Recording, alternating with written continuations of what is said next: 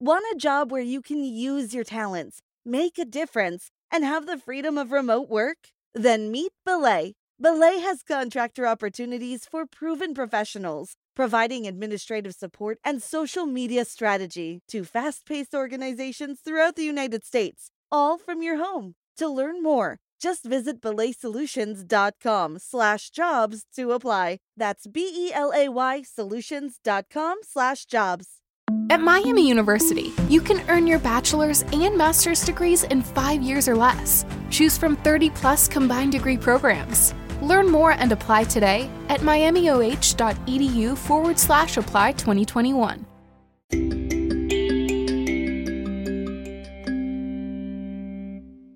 All right, everyone. Welcome back to another episode of Coffee and a Combo podcast. I'm one of your hosts, Jenna. And I'm the other one, Cameron. I am the brunette, and Cameron is the blonde. In case you don't know our voices yet, we like to do this from time to time if you haven't noticed. So today's episode is going to be a little bit different. I was kind of brainstorming different ideas for something to do, and kind of sprung this on Cameron. I'm like, I'm going to do this, and you're going to sit there and listen, and we're going to talk about it. She's like, okay, sounds good.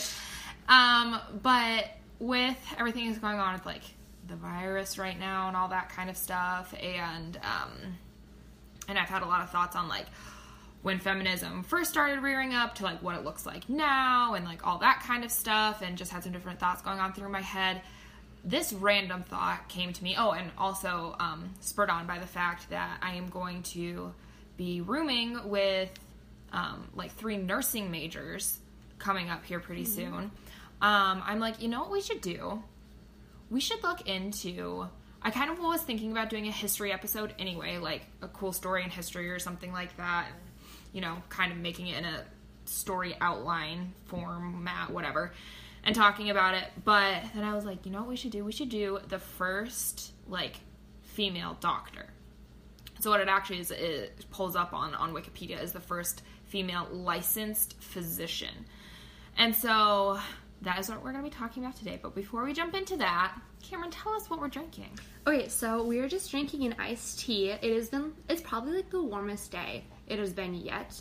It is the middle of April when actually it's like the end of April when we were recording this, and it was finally nice enough to go outside in a tank top, you guys. And so I made iced tea. My family actually drinks this like every single day, like twice a day.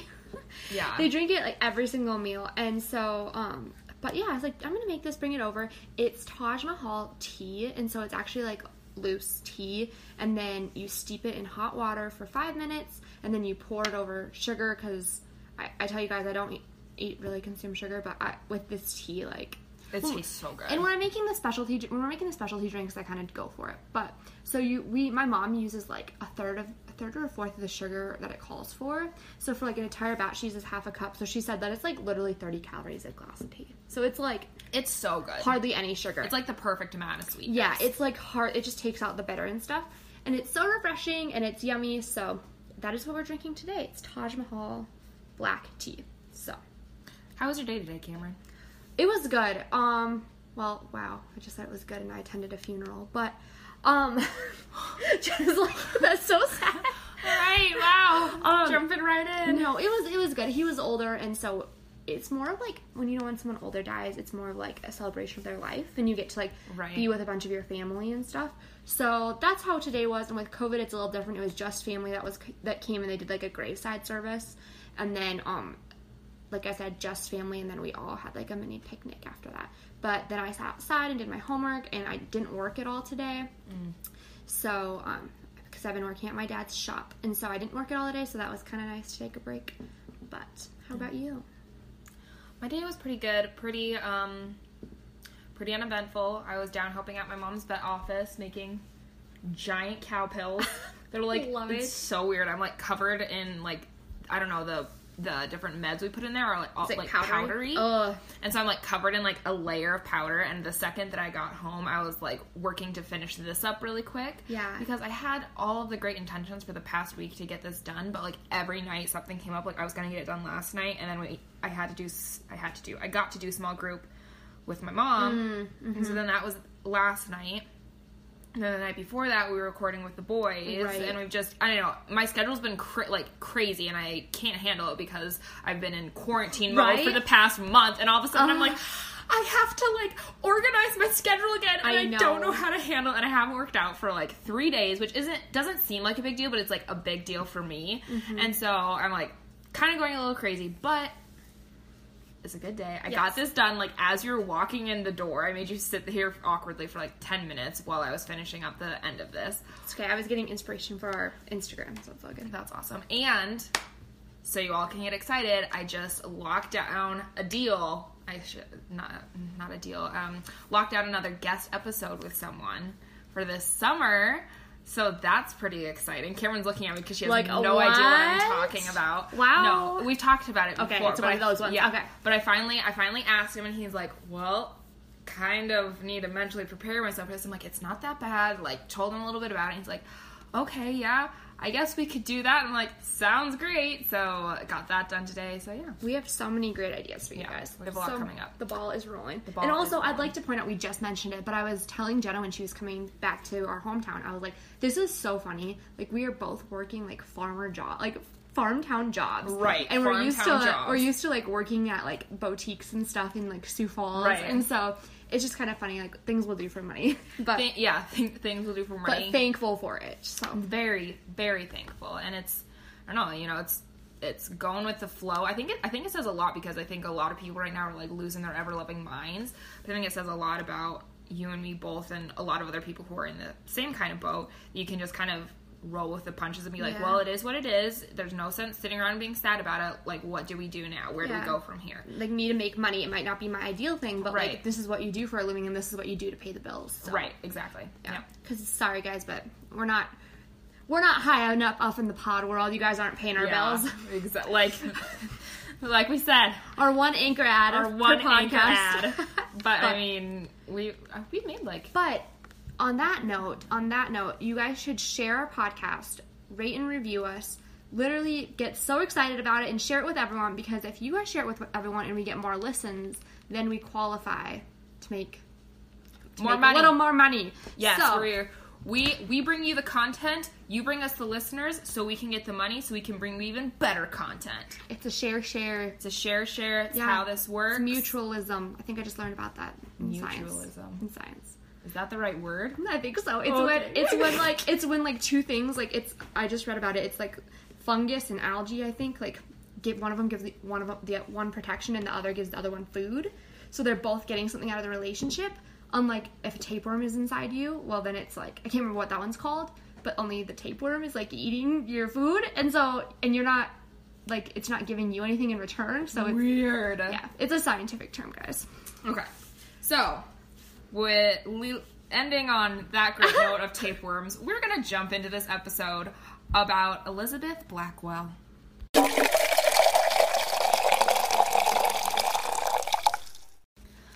Alright, so I told you guys a little bit before, a little bit of inspiration about what went into me wanting to do this episode, just kind of randomly out of the blue, honestly. But I think I've been getting more and more into history lately, and I never used to be into history. I'm like, whatever, it's whatever. But I've been getting more and more into history lately because I'm like, it's so important to know where we came from and the people who came before us to make it possible for us to live the lives we're living now. And, like, that might sound a little bit cheesy, but as I was going through this story, I'm like, I can't even believe this was ever our world.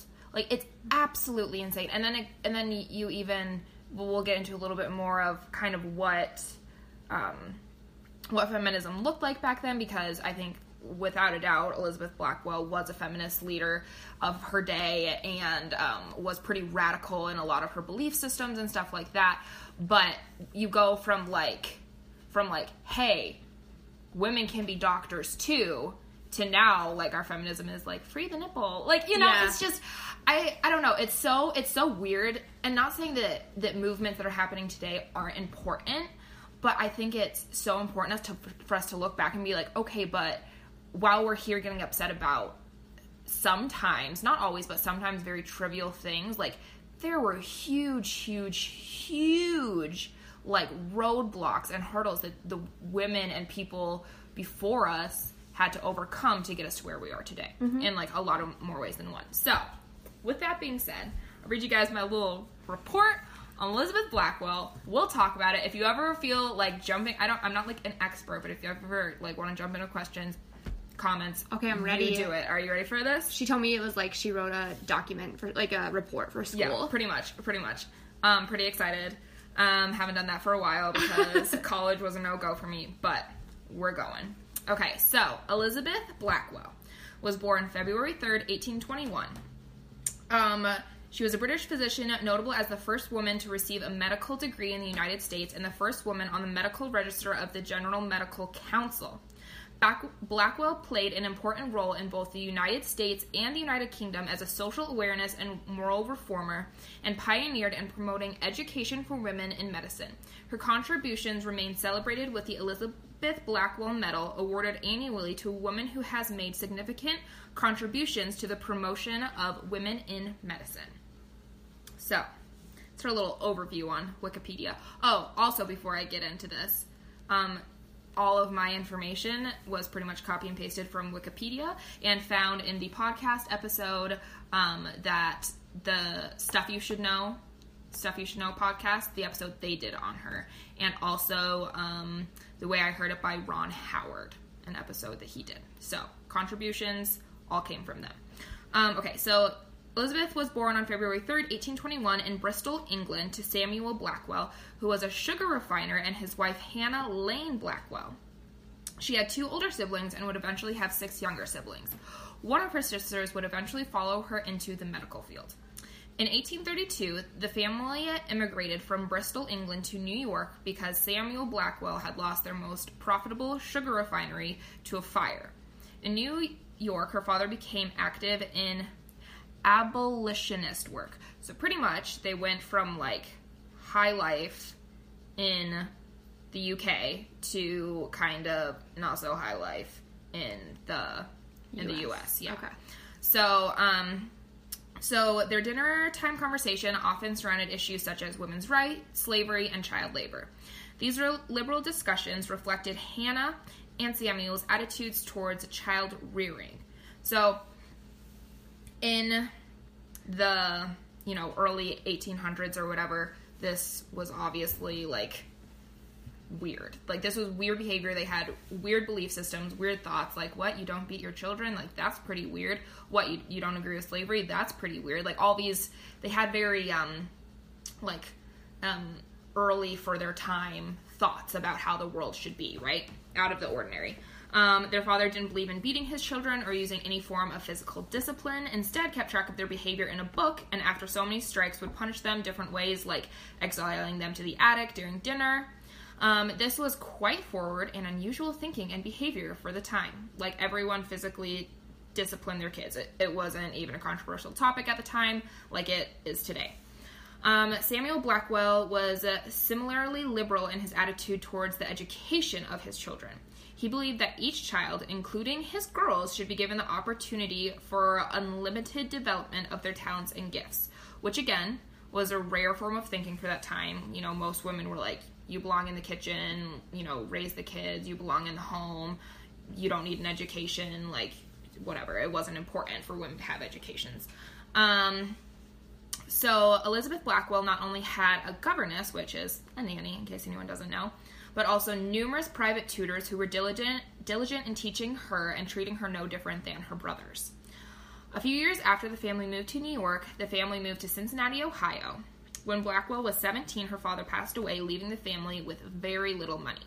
Being left with little money, the Blackwell sisters opened a school. The school and teachings weren't innovative by any means, but merely a form of income for the family.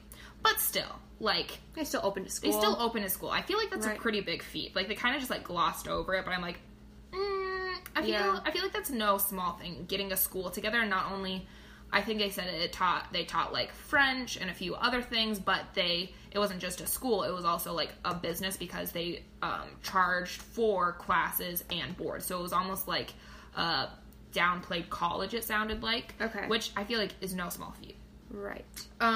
So a conservative backlash caused the school to later be abandoned in 1842. In the early 1840s, Elizabeth Blackwell's interests in teaching and reform were renewed thanks to William Henry Channing, which is a whole nother story, and I was going to add it in here, but I decided against it because I didn't feel like it. Like, it was a lot of work. We'll just gloss over that. But if you want to read more, you know, the internet is a vast, vast place. Okay, so she worked at intellectual self-improvement, studying art, attending various lectures, writing short stories, and attending religious services in all denominations.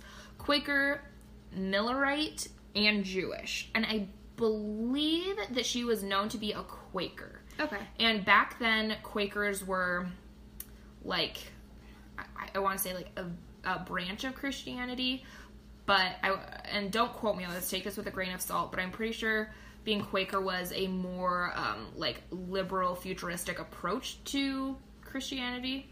Don't quote me on that, look into it, but I know that Quakers were, like a big deal at that time. In the early 1840s, she began to articulate thoughts about women's rights in her diaries and letters and participated in the Harrison political campaign of 1840.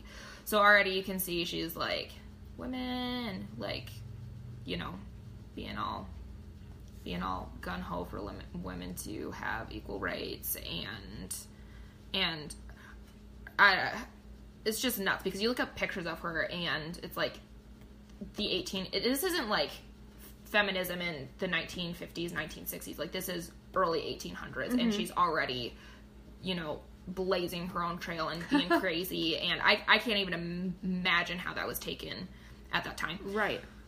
So by pretty much all accounts, Elizabeth Blackwell was a tough cookie feminist from the get-go. Tough cookie. There it is. She resolved that she was going to make her own way in life from early on in 1844. In 1844, she got another job as a teacher in Henderson, Kentucky. She lasted only 1 year after being faced with the realities of slavery and the mistreatment of slaves at that time, after which she returned to Cincinnati in search of something else.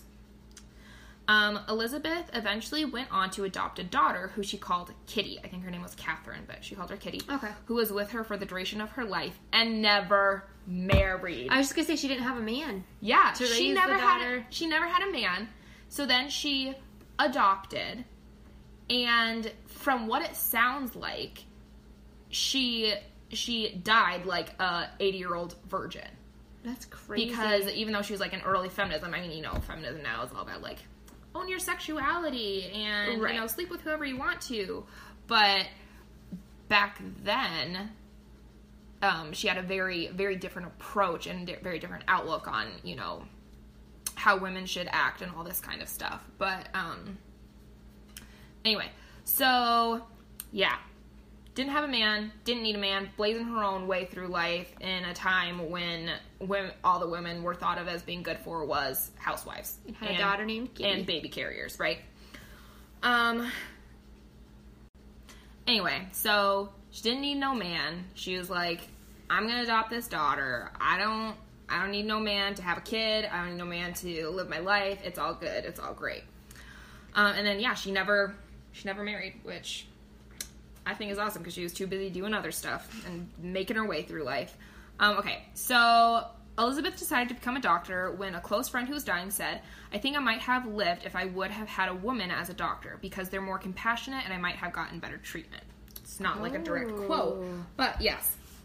Historians believe that the woman might have been dying of uterine cancer and might have sought help sooner or disclosed more of her condition had there been the option of a female doctor. At the very least, her dying days would have been more comfortable being treated by a woman instead of being poked and prodded by some man who didn't give two flutes. I feel like now it's like I'm fine with going to a male doctor, but way back then when it was like way back then, you don't know nothing about nobody else's like anything, it would have been really awkward. Medicine back then was weird. Like, it is not what it is today. Like, pretty much, if you got to the point where you needed to go to a doctor, chances are you were coming out either, like, dead or you were coming out without a limb. Right. Like, that's just what medicine was back then. It was just wild. It was just wild. I went into a very deep rabbit hole. Did you read the part about when, I can't remember what it is, if a certain thing about if they got sick, they thought they had to take the bad blood out? So they'd suck bloodletting, your blood out, and then that's what killed you. Right, because it just made you weaker, but they thought that it was getting the infection out. Yeah. And did you know your barber used to be the one to do it to you? What? Have you seen those old the old barber shops and how they have like the swirling red and white? Yeah, because your barber. So that comes traditionally from the barber used to be the person to take to bloodlet you. Yeah. Oh my. Like your hairdresser was also like somewhat of a doctor. Weird. I think that might be like even before 1800s. But my brother was telling me it, and I was like, no way. And then we looked it up, and it was real. I was like, oh my gosh. Some of that like turn of the century stuff, I am just. It's like creepy. It's creepy. It's like real creepy. Like some of the old medical practices was just. Yeah, I can't even get into it. Good thing we've come such a far way. Okay. Yada, yada, yada. Okay, so Elizabeth Blackwell was so struck by this that it moved her to want to become a doctor.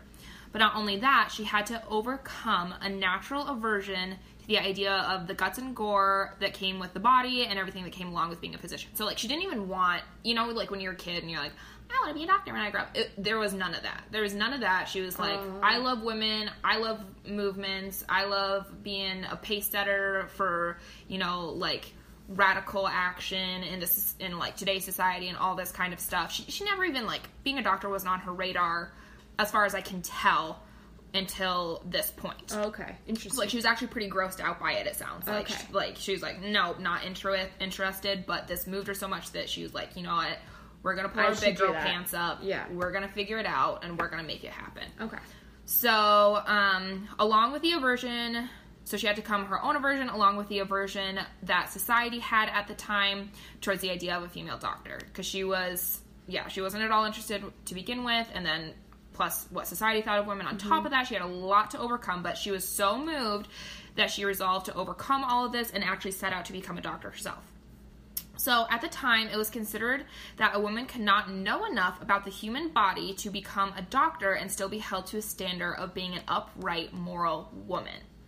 Because, I mean, like, it doesn't take a genius to know that part of becoming a doctor would be becoming very well-versed in the male anatomy. Very invasive. Very invasive. She wasn't even married. Right. It sounds like I said, she died a virgin. Yeah. And that's just speculation. Like, that's not written in stone anywhere, you guys. But pretty much, an upright woman who has never even been married would have to look at male penises. Well, and she didn't have the Googles to, like, go look at all that stuff herself. Right. Or have TV. Exactly. Or anything, so. Right, exactly. And it's not like that got taught in school by any means. Yeah. Like, regular school. Anyway. But, I kind of do wonder, seems how she wasn't, like, the tutors that she had, her dad was so adamant on... True, maybe they her being taught no different than her brothers, that I wonder if she was taught any of that at all as a younger kid. That Something could be. to be thinking about. Yeah. Okay, anyway. So, despite all this, she was going to do it anyway. She's like, how am I going to do this? And she's like, okay, yep, so this is how we do it. We go to medical school, obviously. But medical school was all like, no. Women can't go to medical school. Doesn't happen. Ain't going to happen. Isn't going to happen anytime soon. There were a few ladies around the country at the time who were unlicensed physicians who learned their trade by becoming an apprentice to a licensed man. Okay. So they got taught their practice and all that kind of stuff by men who had gone to medical school and then worked under them. Okay. But still, women weren't able to have, like, their own practice or anything like that. But no woman at this time had ever actually gone the more traditional route of actually going to medical school and getting licensed. Interesting. And you'll see why a little bit later on. Two Southern physicians mentored Elizabeth Blackwell, and after some time, she still couldn't get into medical school, even after studying with all of these different mentors and stuff like that. She had some physician friends who were also Quakers, and she asked them about her going to medical school, what they thought about it and all that stuff. And they're like, you know what? That's a great idea, but it'll never work. Like, get your head out of the clouds, and ultimately shut her down. Yeah. Told her she was never going to get in, told her instead gave her this really beautiful piece of advice, told her she should disguise herself as a man and go to France to learn medicine. Hey, that's actually a pretty good idea. Right, and that's exactly what she said. She's like, oh, you know what? That's not a bad idea. Like, let's think about that. And she seriously considered it, because right now, we're like, that's ridiculous. Why would you ever do that? But like I said, at the time, she's the man. That's not that ridiculous. Exactly. Instead, though, after deciding that wasn't her route in life, and listen, before we go on the rest of the story, could you imagine if at that point in time she's like, yeah, let's go and pretend for the rest of my life that I'm a man? Because, I mean, it wasn't hard to fake an identity back then. You know, it's not like that's true. Today. She was going to have to go, like, the rest of her life doing that. Exactly, if she wanted to practice medicine. It's not like she could have gotten it from France, come back and be like, okay, I'm a lady now. Right, exactly. Yeah, actually, that's a bad idea. But if she didn't, if she did that, and, because it would have been possible. She was really smart, she was really smart. It doesn't just sound like it. She was really smart. Yeah. Brilliant from a young age. You know, she could have pulled it off. Right. But can you imagine if she had all the moves and hurdles she knocked down for women that came after her? If she hadn't done that, I mean, I'm sure someone else would have come along later on, but still, all the stuff that she did, I'm like, I just imagine if at that time she was considering it, what if she had made the different choice, you know? It's crazy to think about. Okay, so instead, she decided to work and save money and apply to medical school in the United States. In today's dollar, she would have needed about $85,000. Oh my gosh. So, in 1844, she got a job as a teacher in Henderson, Kentucky. I mentioned this a little bit earlier, but she lasted only a year after being faced with the realities of slavery and the mistreatment of slaves at that time, after which she went on to teach at a few other places down south. After 2 years, she managed to make and save almost all the money she needed. While she was there, though, she wanted to teach the slave kids. She said she would do it pro bono, whatever. She's like, I'm teaching all these other kids. It's not fair that these slave kids aren't getting, taught any education. I'm sure a lot of that had to do with her upbringing and how, her father made sure she had good education and all that kind of stuff too. And also she was brought up in a household where her parents didn't believe in slavery either. Right. And the mistreatment that was going on in the nation. She said she would do it pro bono, and they're like, that's all fine and well, but hey, guess what? It's against the law for you to teach slave kids.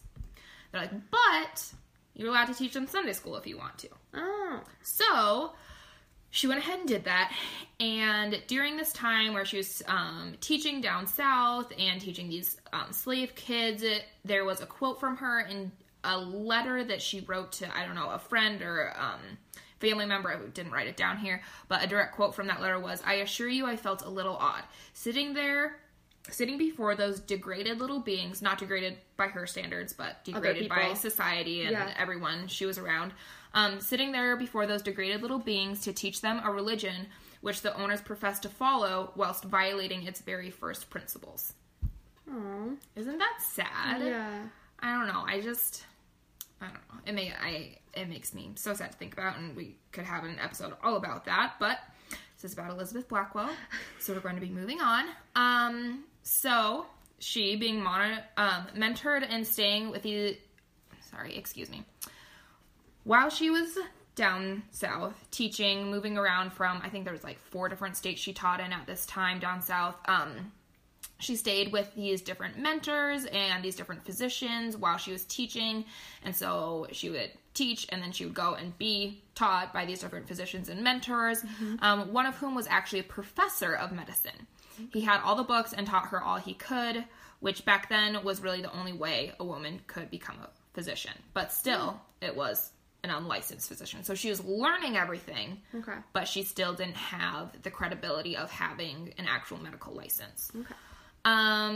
So obviously, she still wanted to do the real deal. She was very, very, very resilient. It seemed like she would come to a point in her life and she's like, this is good, not good enough. And she would figure out a way to plow down those hurdles. So she applied to all the medical schools in New York and Philly, and 12 more in the Northeast. And she was rejected by all of them. And on the 30th application to Geneva Medical College in Western New York in 1847, she was accepted. Wow. But, wait for it, she was accepted because it was a joke. It was a joke. Listen to this. Could you imagine? Literally, I would apply to, like, maybe 10 schools. If I got rejected by even, like, 10 schools, let alone, like, medical school, knowing everything it seemed that she knew at this time. Yeah. And still got rejected, I would be like, whatever, forget it. Forget about it. Just be done. Just be done. And then she gets accepted, but she got accepted as a joke. So listen to this. Okay, so the dean of the med school basically was like, you know what?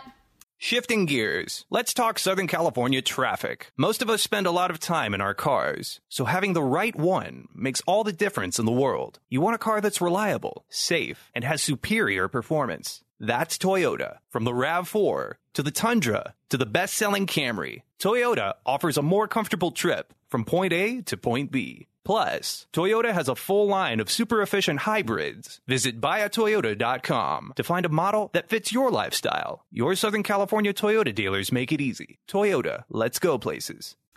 All of us men sitting around here, all of us stuffy old men, are going to take a vote. And if every single man here votes to let her in, we'll let her in. We'll let her come to med school. Yeah. But if a single person votes no, she's out. She's not coming. But here's the deal. Everyone thought that it was a prank from the neighboring rival medical school. So they're all like, oh, sure, let her in. Like, this is how ridiculous it was. Nobody thought that, no one took it seriously. They're like, a woman, it was just so ridiculous to think that a woman would be applying for medical school that they're like, meh. Yeah, let her in. It's a joke, whatever, blah, like blah, someone blah. else sent this. Right, someone else sent this. The neighboring school. Oh, those guys are hilarious over there. We'll, like, oh, sure, let her in, let her in. You can almost, like, picture it, like, their locker room feel, like, oh, whatever. Making fun of this because it's just so ridiculous. Right. Just so ridiculous. It's hard to wrap your mind around, but try to wrap your mind around it. So they're all like, sure, let her in. And then she shows up. It wasn't a joke.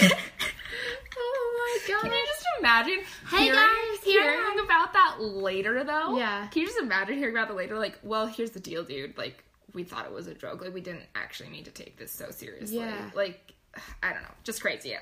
Just crazy. After being rejected 30 times. Just crazy. Anyway. So, when she showed up, she was taking everything quite seriously. She was 26 by this time and had already spent a great deal of time being mentored in the art of medicine and had traveled all over the country.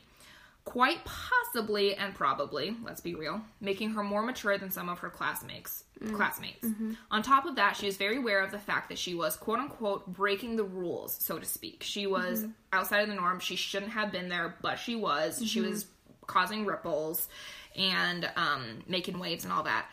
But, yeah, she was very aware of all the obstacles that lied ahead. The fact that she was there and accepted into medical school as a woman was so odd that it actually made headlines in numerous papers in New York and Boston. That's so funny. Are you ready for this? This is my favorite little tidbit that I found while doing research. The Boston Medical Journal wrote, "She comes into the class with great composure.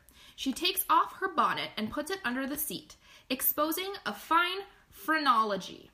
Phrenology. And I'm like, I don't know what that word is. No. Like, this is 1840-something. I don't know what that word is. What's phrenology? And and so I looked it up.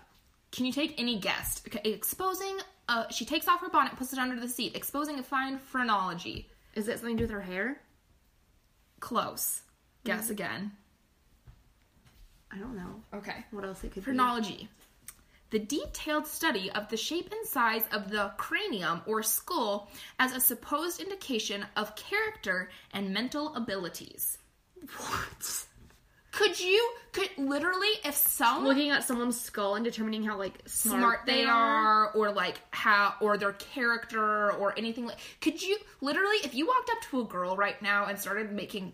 If you walked up to a woman right now and started making comments about the size or shape of her skull, she would, like, backhand you and be like, who are you to tell me anything like this? Like, could you... I couldn't... I read that and, like, we're literally making comments about At least size of her skull. At least I thought she was smart. I mean, right.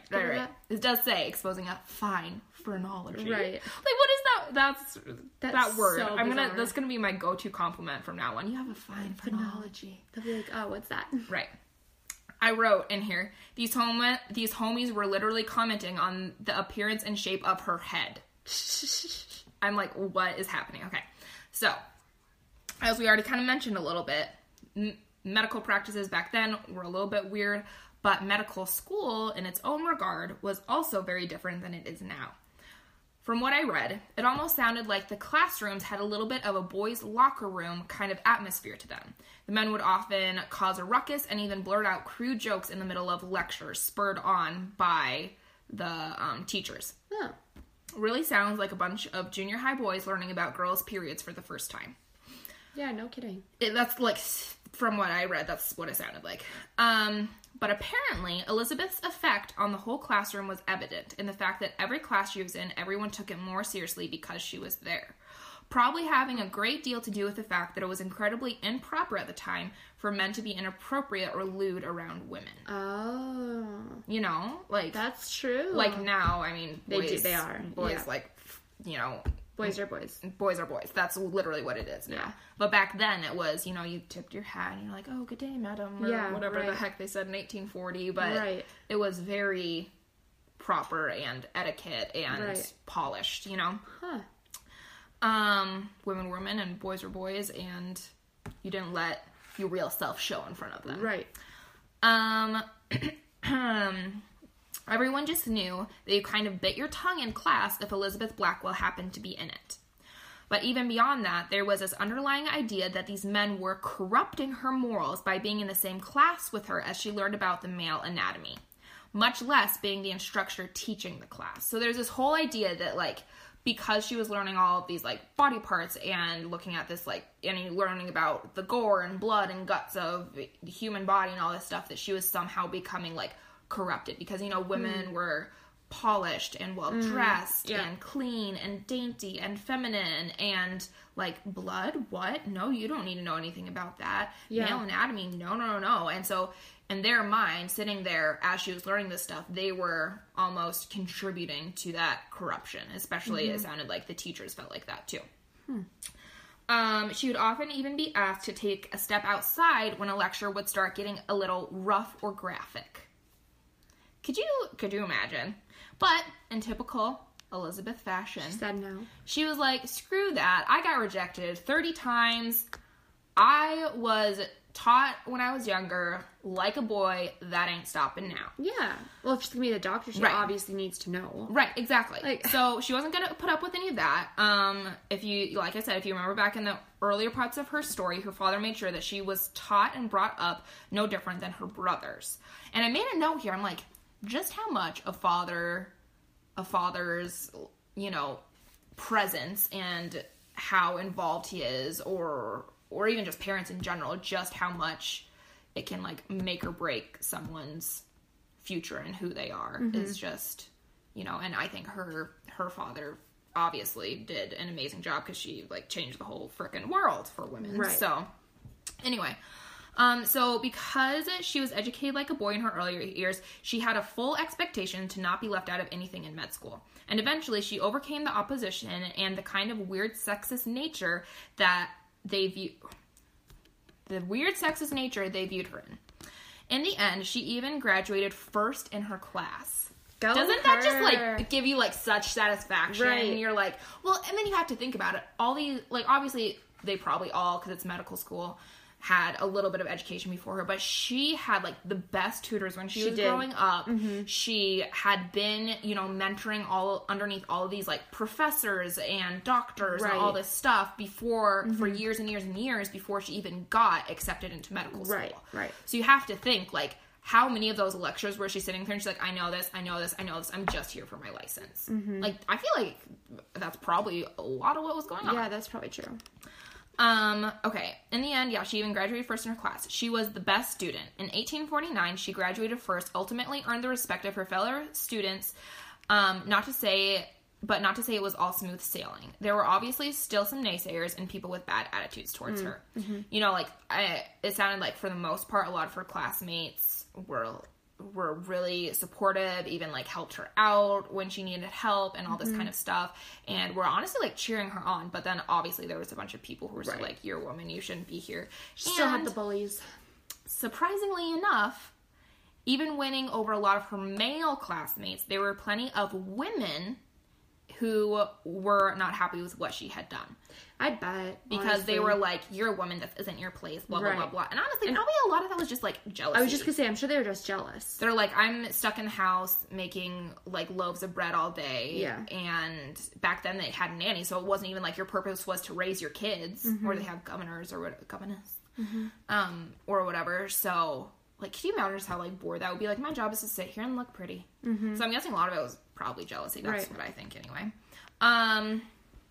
So ultimately earned the respect of her fellow students, not to say it was all smooth sailing. Okay, so apparently, even at her graduation, the medical school's dean bowed to her when she accepted her diploma, and the audience busted out in applause. Aww. From what I found, I wasn't sure if this was actually fact, or if this was from, like, from some movie. I forgot what the movie was called, but there was some movie that mentions this in it, and I'm not sure if this is actually fact, but we're just gonna say it is. We're gonna hope it's true, because that would be, I would cry. That's so sweet. I would cry. Surprisingly, wow. Okay, so, wow. I'm sorry, I lost my place here. 1 second. When she accepted diploma and the audience busted out in applause.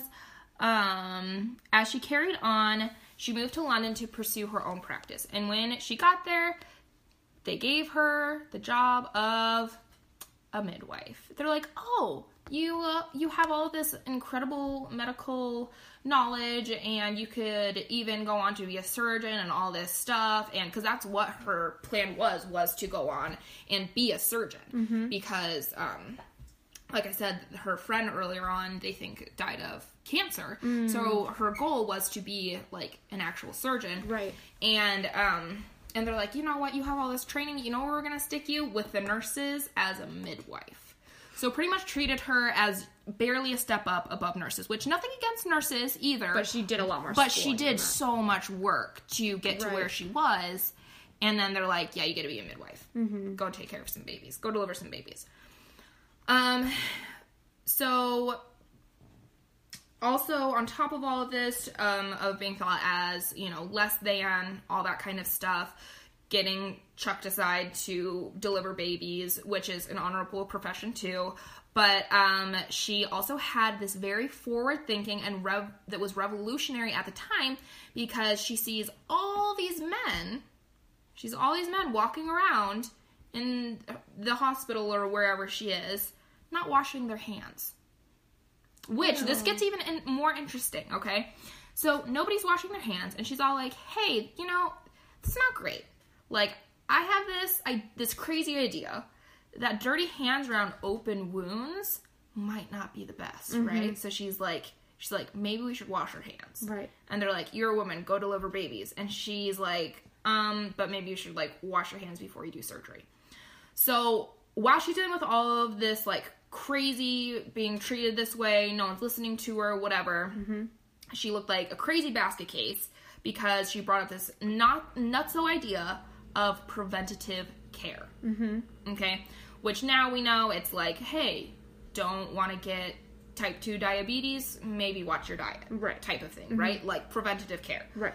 Which was just crazy at the time, because everyone in the medical field was all about cures and sawing off limbs. So to have someone suggest the idea that you could prevent something from happening was just, like, absolutely absurd. It's like, no, we can't stop anything. Like, life just happens, and then we find a cure. It was all about cures at the time. Yeah. So at the time, everyone was still saying that bad smells made you sick. Like, bad smells is how viruses spread. So if nothing smelled bad, it was fine.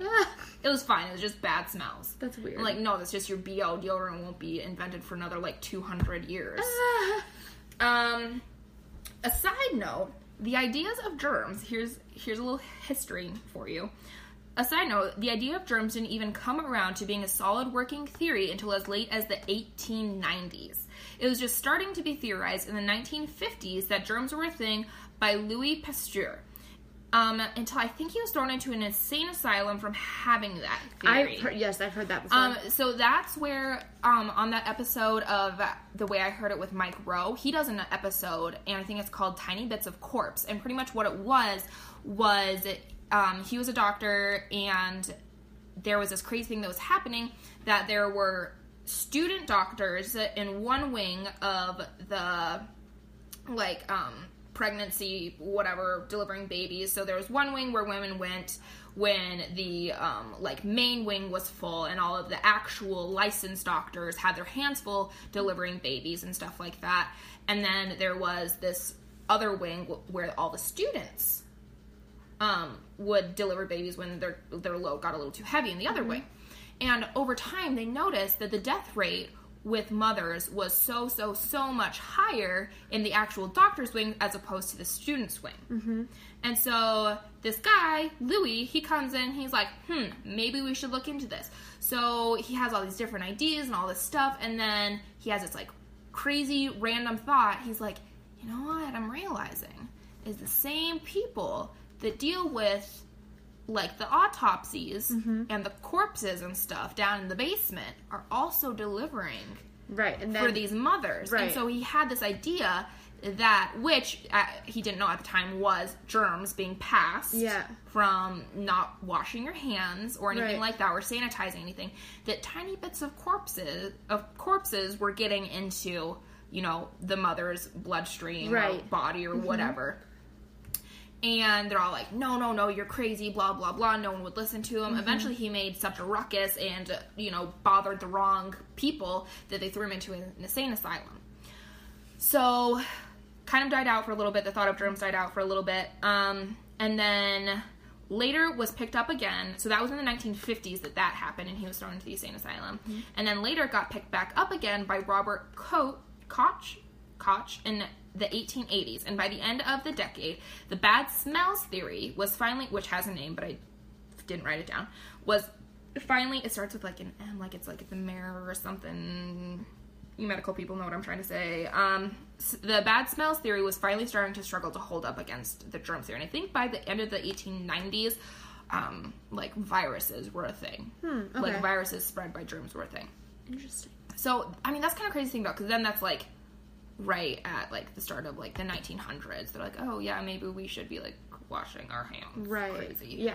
And that's not that crazy long ago. Oh, I know. That's scary. Yeah. That's so weird to think. How did the human race survive? That's all I want to know. It is crazy. Okay, so off of that little bunny trail.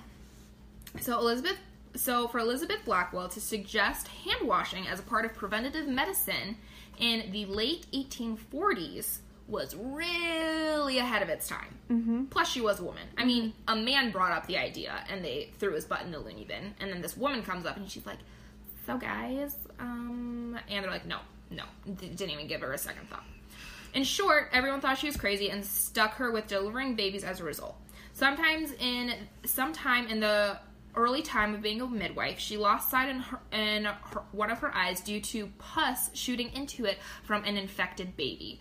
So she was, delivering a baby or whatever, I don't know, and the baby had an infected wound, and it got into one of her eyes, and the infection got so bad that she went blind in her left eye. Wow. Yeah. That's nasty. It's just a sad story on all accounts, because... shot into her eye. Yeah, it's just not great. So the story's sad all on its own, but extra sad because she then wasn't able to become a surgeon, which was her ultimate goal. Aww. After that, she moved to the UK from Paris, where she met a friend named Florence Nightingale, which is just so cool that they were friends, because she's another incredible woman from that time. She could get her own episode, but don't have the time. They became good friends and bonded over the importance they both placed on having good hygiene. They're yes, love hygiene. Love hygiene. You like to wash your hands. I like to wash my hands. We can be friends. Yeah. So yeah, they actually became good friends. Then she went back to the U.S. in 1851, wanting to start up her own practice in New York. She didn't have a lot of opportunity or respect, and as a result, she didn't get her practice started up like she had wanted. So she applied for a job at a dispensary. And after getting rejected for that job, she decided to open up her own dispensary. Like, this is what I'm saying. Every time she, like, gets faced with, like, any kind of adversity, she's like, bet. Yeah, like, I feel like she was the OG, like, bet person. You know? She's like, you want to see what I'll end up doing? You want to see? You sure you want to mess with me? So she opened up her own dispensary, and after that, she saw a few patients a few days a week in a small rented space and eventually upgraded to a house in 1854. Her sister, who followed in her sister's footsteps, becoming the third woman licensed physician. Oh, that's cool that her sister was like, hey, I'm going to do this too. Right, exactly. Joined her in 1856. Elizabeth eventually decided she wanted to do it in England too and started going back and forth doing the same thing in both places, while also taking on different social reform movements that had lots to do with women's rights, family planning, hygiene, and preventative medicine. So I didn't look more into this, if this is actually the kind of family planning, but it sounds like she was being like, hey, women, if you want to, like, have sexy time and not get pregnant, listen to this. Yeah. Just listen. Right. Which, like... That's funny. Which now it's almost like the more conservative version of like, not getting birth control or whatever, like to prevent getting pregnant or whatever. But back then, I'm sure everyone was like, "You mean like women just have sex because they want to have sex? What? Like, could you imagine? Like, you know, like not trying to be inappropriate or anything, but that was the time that they were in. That I don't know. I just that's crazy. I think it's crazy. Anyway, so, where was I? Through family planning, hygiene, and preventative medicine, all with her adopted daughter in tow. It sounded like her adopted daughter was just, like, hanging out, like, yeah, Mom, you the best, don't help me out with anything. You go, Mom. She was, by no doubt, a feminist through and through, but on the flip side of that, she was a moralist and a prude. I put in quotation marks. She was really concerned with the moral purity of women, saying if a woman had sex out of wedlock, she had traded in her morals. And if a woman had sex out of wedlock, then she would think about other men when she was with her husbands, and, like, homes would disintegrate and all this kind of stuff. And then if more and more women started doing that, then, like, pretty much the whole country would be in a disarray because women were having sex outside of marriage, and it was breaking up families later on, and blah, blah, blah, and all this stuff. So although she was a feminist for her time, she was very much a Victorian feminist and was really, really adamant on conveying how important, like, pure morals were. But while doing this, she still identified the male as the aggressors in this. So she even went as far as, like, spreading awareness through pamphlets to mothers and women the dangers of premarital sex, and to look out for these, like, predatorial men who would try to, you know, sweet talk them and convince them to, you know, have sex outside of marriage or whatever. Gotcha. So, which, I mean, fair enough. Right. Which is very different than how feminism looks today. Like I said before, you know, everyone's all like, own your sexuality and all that kind of stuff, and have sex, it's no big deal, and which, again, could be a whole nother topic, but this is about Elizabeth. And we're almost done. So, note, I put this in all caps because I got to thinking about this after I'm like, she's doing all this crazy stuff, and she's doing this, and that, and the other. She's been single the whole time. Just living her life. Kitty. Doing it, like, she's like, I'm opening up a dispensary and a clinic here, and I'm also doing it in London. I'm going back and forth, which travel at that time. I was just thinking about when you said that. She had to go on about, and honestly, who knows if you're even going to make it during that time. Right, exactly. But she's like, I'm going to make it happen. Like, London needs female doctors. The U.S. needs female doctors. We're going to hop back and forth. And plus, she's doing all these things there's tons of different movements that she, like, headed during this time, too. And it's like, she had the time because she didn't have a husband telling her to sit in the corner and look pretty.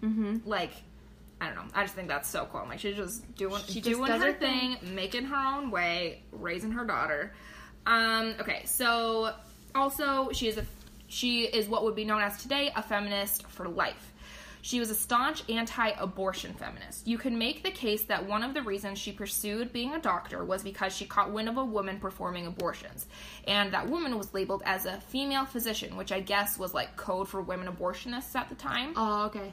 So Elizabeth was so appalled by this that she wanted to give the term new meaning to actually mean a female licensed doctor. Oh, None of this or her views undermines the work she did to trailblaze the feminism movement. Mm-hmm. Like I said, she's just a Victorian feminist, if you will. Right.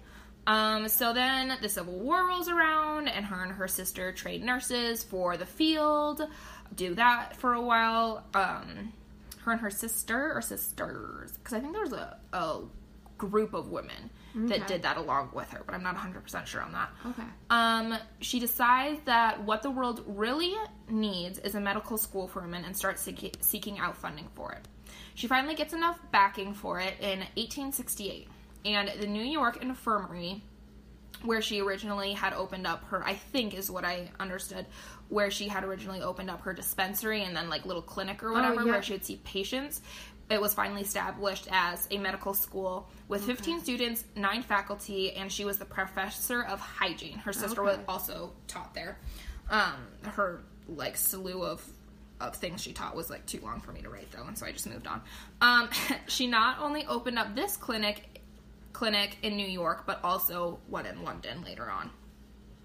For 32 years, she was pretty much the sole provider to teaching women in the medical field until Cornell started accepting women in 1899. Wow. So she was just like running the show with I got this. With her 2 schools, teaching women and that wanted, to learn or whatever, and being like preventative care, let's learn about hygiene, it's not smells, all that kind of stuff, until finally 1899 when Cornell was like, I guess women might know what they're talking about. Right. It's like, okay, well, they're going ahead and doing this, we need to like get with it. So she ended up in 1907 at 86. She fell down a flight of stairs and was disabled and eventually died in 1910 of a stroke. Oh, but that was really old for that time.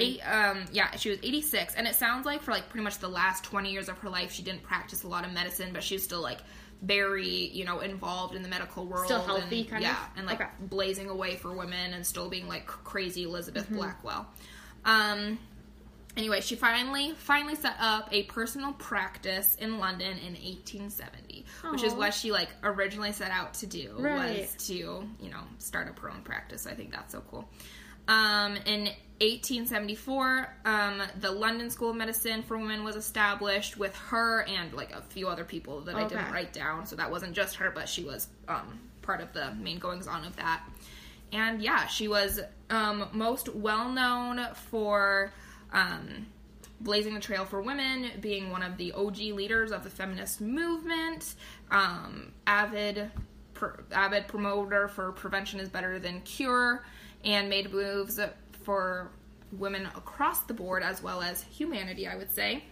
And ultimately, her goals in life were to help the poor, help women maintain their moral purity, and help make it so more women could become doctors. Aww. All of which she did, because I think something else that was in there too was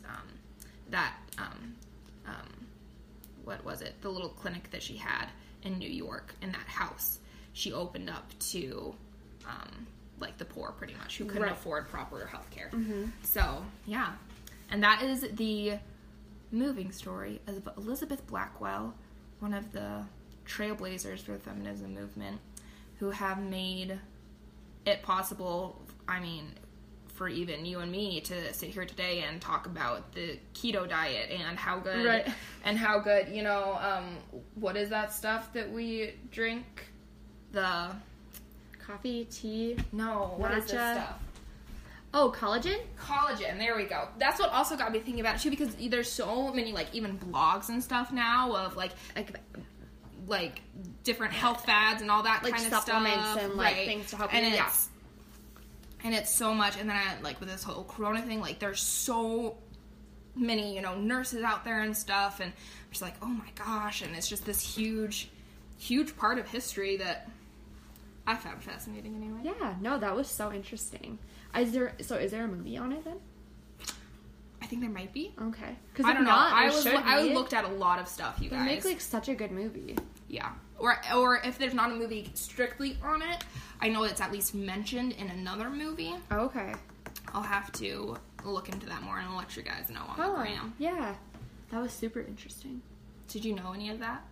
No, I knew what you're talking about germs and the little pieces of corpses. I knew that. but I did not know anything about her. I don't think I'd ever heard of her before. Yeah. That's crazy. Yeah. I learned something. You guys learned something. So anyway, it's a win-win situation. It's a mutual relationship. Mutual relationship. That's right. Bring it all back to the tapeworm. Anyway. But the tapeworm is not a mutual relationship. No, it's the opposite. Is it? What? No, it's not. The tapeworm just takes, doesn't give. Takes, doesn't give, so it's not a mutual relationship. No, exactly. But the algae and the fungus is a mutual relationship. Wow. So much. I literally read that. I literally read this like 2 days ago. And I don't know why, it just really stuck out to me. In geography. I don't know if we'll ever do this again, but this has been History Hour. History Hour. Let us know if you guys like it. Yeah, let us know if you guys like it. We can do more story time. It doesn't necessarily have to be like a history story. Yeah. But yeah, let us know how you guys liked story time. And like, subscribe. Hit us up on the Instagram at Coffee and a Combo Podcast. Mm-hmm. And you will hear us here again next week on another episode. Next week.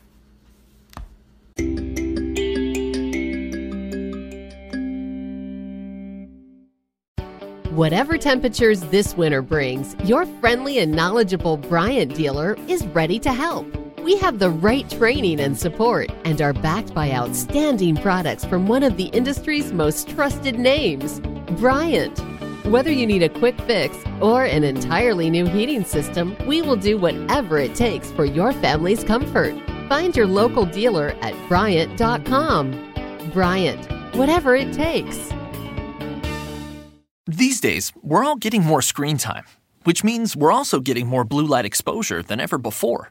Too much blue light can make your eyes feel tired, dry, or blurry. It can also affect your sleep. Zenni's Blocks lenses help to protect the eyes by keeping harmful blue light out. Because they're virtually clear, add blocks to any Zenni frame for stylish, all-day protection. Get a complete pair of prescription or non-prescription Blocks glasses starting at just $24. Protect your eyes now at Zenni.com.